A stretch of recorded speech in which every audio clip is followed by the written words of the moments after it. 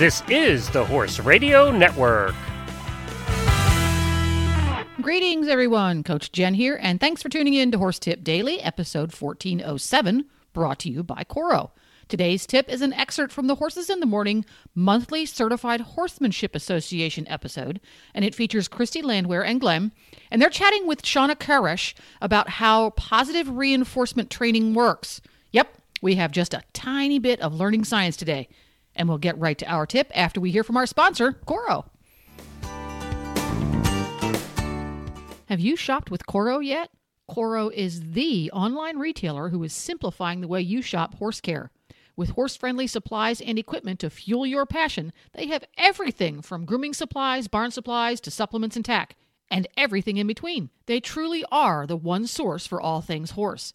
All of the products Coro sells and recommends have been tested for quality, so your horse only gets the best, which is exactly how it should be.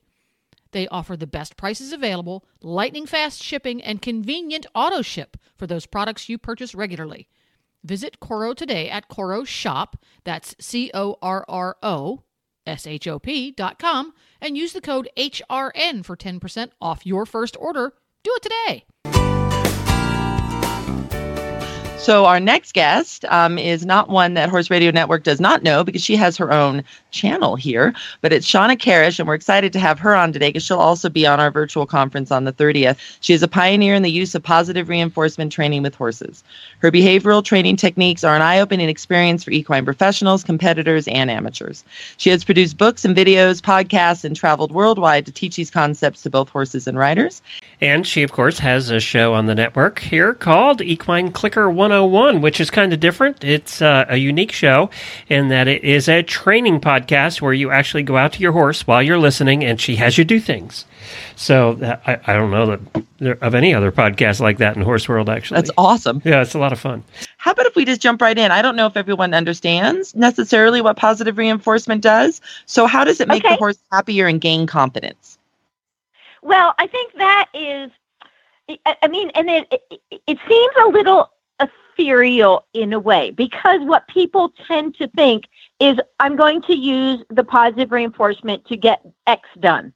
You know what I mean? Like I need to get my horse in the trailer. I need to get a better lead change. I need to get, whatever their thing might be that is their challenge, the thing they struggle with.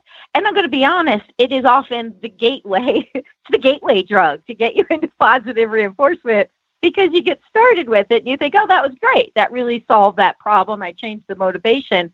But the biggest part, the most important part to me is, and the most significant part, and I'm going to tell you, there's a lot of people that really use positive reinforcement that don't even really recognize this, is it actually can change what's going on in the brain. You can change emotional associations. You can change the brain chemistry even related to different tasks and things. So it really starts to have endorphins and dopamines coursing through their system. And you have, because what we found out through neurobiology is that with traditional training, with pressure release, it actually uses a different part of the brain than when we're using positive reinforcement. So what you get is different hormones being produced, which results in different emotions. So with a traditional training, you tend to use the part of the brain that's responsible for fight or flight. With positive reinforcement, you're using a part of the brain that's been referred to as the seeking system. Now, this has all been validated now by neurobiologists and neuroscientists who are really busy studying this. So now what used to be a soft science is now a hard science. But as we understand that, and anecdotally, I've seen this for decades now, is I see that the horses change and they start to be happier. They start to be more involved in the training. They start to be enjoying the problem solving and the puzzle, that they're puzzle solving.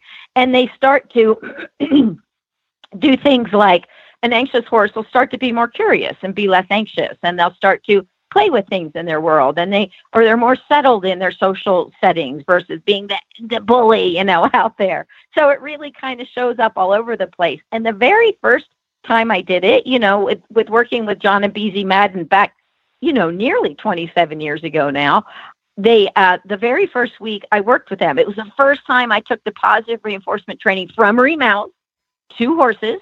And after a week of working with the horses, I just did basic clicking, teaching them what the bridge signal was. And then that's 3 5-minute sessions a day. Then I did 3 5-minute sessions a day with a target. So this is a total of 15 minutes a day for 6 days. At the end of the week, BZ said every single horse you're working with is remarkably better in the arena. But yet the training had not overlapped. So this was the first point I went, well, that's weird, but yay. So we are starting to see that already showing up, that their emotional responses to traditional training were just better and more engaged. So it's kind of a long answer, but it's kind of a more involved question than so black and white. Well, that about wraps it up for today. You can find more tips at horsetipdaily.com. Don't forget, if you haven't done so already, to download the free Horse Radio Network app for your iPhone or your Android. Just go to your app store and search Horse Radio Network. You can have all of the Horse Radio Network shows with you wherever you go. You'll never miss an episode. This is Coach Jen, and I will be back again soon with another tip. Until then, go ride your horse. The Horse Radio Network and the Horse Radio Network hosts are not responsible for statements made by guests on the Horse Tip Daily. Please use your own judgment when listening to the tips on this show.